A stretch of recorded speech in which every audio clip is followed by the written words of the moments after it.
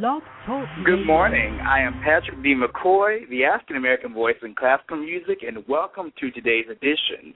Today I am honored to have on the show rising operatic star Magdalena Wór. Magdalena Wór is a first-place winner of the Marcella, Sembrich, and Heinz Rehfuss vocal competitions, a finalist and prize winner of the Moniuszko International Vocal Competition, a Metropolitan Opera Competition national finalist, as well as an alumna of the San Francisco Opera's Merola Summer Opera Program, the Chautauqua Music Institution's Marlena Voice Program, St. Louis Opera Theater's Gerdine Young Artist Program, among many others, and most recently the Washington National Opera's Domingo-Cafritz Young Artist Program. Magdalena, welcome to the show. Good morning. Good morning. Thank you so much for being here with me today. I'm so honored to have you with me. The last time I heard you in concert was actually at the Strathmore Music Center. That's right. Yes, thank you so much for having me. Yes, and you were performing Mahler's Resurrection Symphony under Stanley Engelbrecht. And how did that collaboration come about? Well, I have had the pleasure of performing with the National Philharmonic before in Vivaldi's Gloria and previously in another concert as well. And this was an idea that came about, and I really love this particular symphony, so I jumped on it right away. Oh, my goodness. Had you worked with Stanley Engelbrecht before? Well, yes, I've actually met him before while doing another show, but just doing Vivaldi Gloria I did with Maestro Gajewski. Okay. You have become quite a favorite here in the Washington, D.C. area. Could you, by any chance, share with us some of the highlights that you've had performing with Washington Concert Opera and as well as Washington National Opera? Yes, I did a performance of I Puritani with the Washington Concert Opera before, as well as just previously in May, I sang Tisbe in La Cenerentola, Rossini's La Cenerentola, which was a pleasure. And while I was a young artist in the Domingo-Cafritz program from 2006 to May 2008, I had the pleasure of doing several shows on the main stage, as well as young artist performances. Some of the things that I did on the main stage were The Witch in Hansel and Gretel, and Giovanna in Rigoletto, as well as Grimgerde in Valkyrie, which was a fantastic show. All of them were. So these were just a couple things among many others. Oh, my goodness. Sounds like you're a busy young lady. So tell me about your recent performance in travels. I understand you're just really getting back here from the States after traveling abroad. Yes, this has been a truly wonderful year for me. It started out with doing a Marcella Sembrich competition in March, which I had the pleasure of winning, and part of the prize was going into the second round of the Moniuszko International Competition in Warsaw in Poland. I got to the finals of that competition on the main stage of the Grand Theater in Warsaw. The finals were with the orchestra, and I won one of the prizes, which is the Baltic Opera Prize. What this prize is doing one of the leading roles in a new premiere of an upcoming show. At the moment, there are a couple of things in mind, so I'm not sure yet what role that will be. However, I already had the pleasure of taking part in a concert for the opening season just this past October at the Baltic Opera. So I went there to do that, and in May of this year, I was in London, and I took part in a concert for Chopin's 200th birth anniversary, and I sang all of the 19 Chopin songs there. Oh, my goodness, that is wonderful. So speaking of a composer, you just mentioned Chopin. Who would you say your favorite composer is? What is like your favorite music to sing of a specific composer if you had to choose maybe one or two composers? Well, my favorite is Bach. I am a huge Baroque nut. I mean, I love all music. I love to sing everything, but I always and people laugh when I say it, but I'm a huge Baroque nut, and this is what I listen to for me to relax and to kind of meditate and put all of my mind together. So I listen to Bach, but I also love, of course, Bizet, and I love Berlioz and Brahms. I think Bach, Berlioz, and Brahms, I would say, are my three top favorite composers. Would you ever consider specializing in the Baroque period, or maybe performing with some of the Baroque ensembles, such as here, like the Washington Bach Consort? Well, I would love to do as much as possible of Baroque, but there's so much other music out there that I enjoy doing that I have made a decision a long time ago to not specialize in just one thing, to give everything a try, because there's just a lot out there that I would be missing out on if I didn't have the opportunity of performing it. That is a very good point. So in terms of singing, I know we all have types of different role models for our various disciplines. Who would you say who is your favorite mezzo-soprano or your favorite contralto that you've listened to over years that has somewhat given you inspiration for your own career? Well, there are three, I would say, not even just one. The first one, period, that I love and I listen to and I admire very much is Tatiana Troyanos. And there are many recordings of her, thankfully, out there. Of course, there's a fantastic Carmen with her and Domingo. But I also love Olga Borodina. And there's a fantastic contralto that I admire, and she's actually Atlanta-based. And when I went to school here in Atlanta, I say here because I'm currently here for the Christmas season. When I went to school in Atlanta, I had the pleasure of having classes with her even. She was a professor emeritus at Georgia State, Florence Copleff. And there are a lot of recordings of her with Robert Shaw, speaking of Baroque. So I listened to a lot of recordings of her performing Baroque music. Oh, my goodness. And you just mentioned Atlanta. Didn't you recently have some performances with the Atlanta Symphony in Messiah? I did, and we also did Vivaldi's Gloria on that concert as well. What they do is they perform the first part of Messiah, and then always pair it up, the first part of Messiah, including the Hallelujah, the famous Hallelujah chorus from the second portion, and then they usually pair it with some other work. Sometimes it's maybe a portion of the Christmas oratorio, or as it was this year, the Vivaldi Gloria. I bet that was a beautiful concert. There's a lovely recording, somewhat like that, where Robert Shaw and the Atlanta Symphony Orchestra, they paired the Bach Magnificat and the Vivaldi Gloria all on one disc. And so that's a lovely combination to hear those two works. So it's good to see they still program that in concert in that fashion. So let me ask you a more personal question. How did you discover your talent for singing, and how were you introduced to classical music and opera? Well, you probably have heard this a lot from other singers, but this has happened to me as well. I have sung literally almost all of my life. I started out being always in some kind of theater production or some kind of musical show in schools.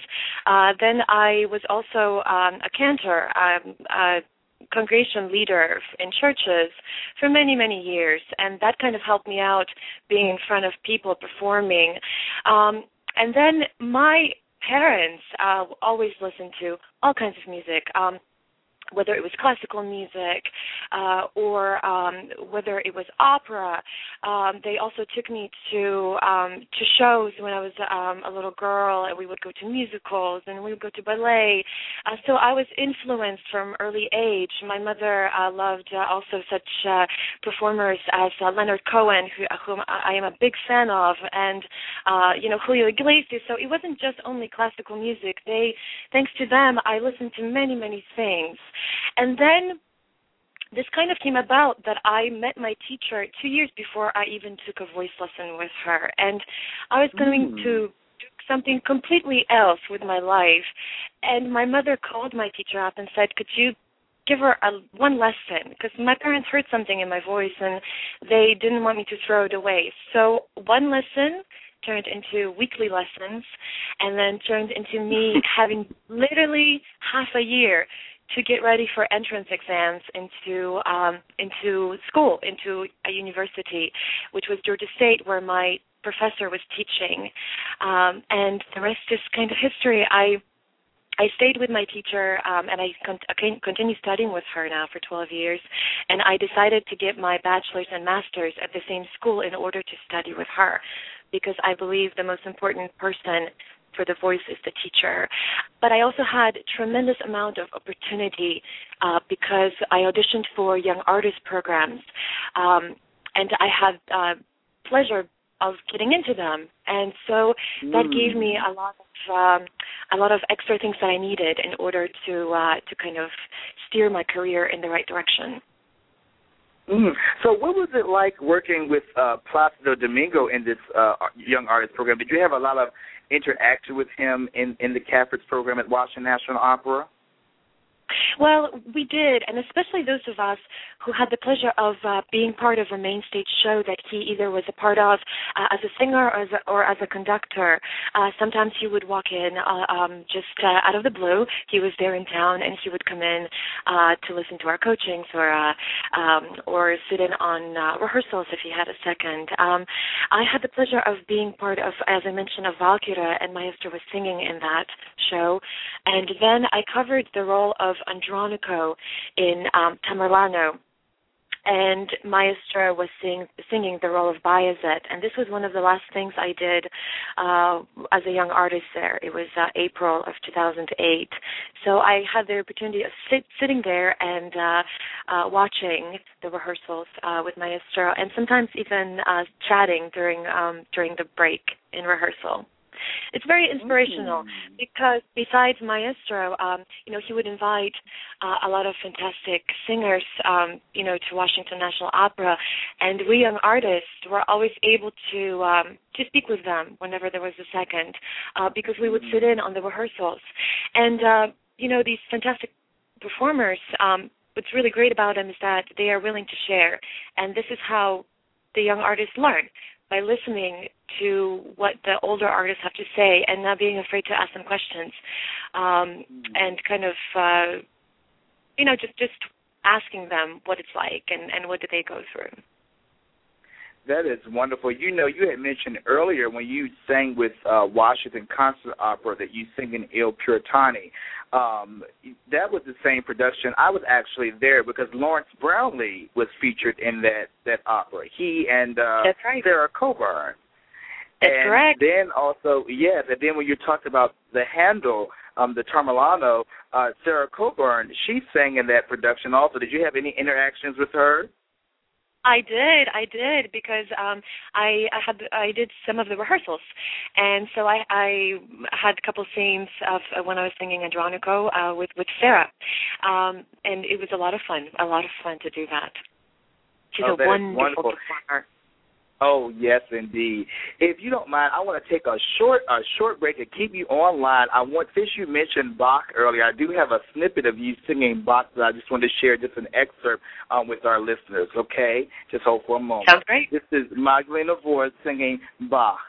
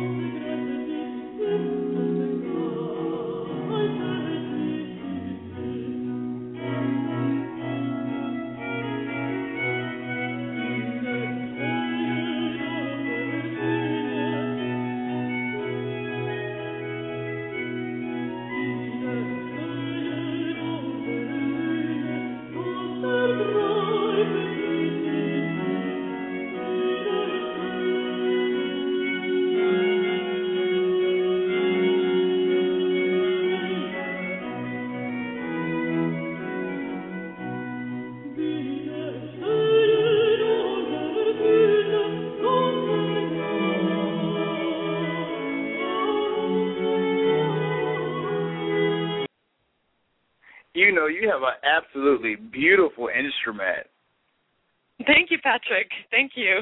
Yes, you do. I want to go back to the Mahler. I was so impressed when I heard you singing the Mahler Resurrection Symphony. I mean, your mezzo is just out of this world. It's such a warmth to the sound, and I'm sure that it's not just, learning the music. I think some of that warmth comes from the personality of the person. So thank you so much for just sharing your musical talent with everyone. It's my pleasure. I wanted to ask you, we were talking about emerging artists because I think that's something very important, and I would say that you yourself are still quite an emerging artist. So as an emerging artist, what would you say have been some of the obstacles or hardships that you have faced in terms of advancing your career, perhaps, more visibility or more prominent engagements? Could you maybe speak on some of the obstacles that you kind of face when you're trying to put yourself out there as an artist in this profession? Well, I think the most, or I should say the hardest thing is learning about the business because, after all, I mean, we are artists, but and so our craft is art, and we like to present it the best way that we can, and but it is a business, and so you have to learn it just like any other business.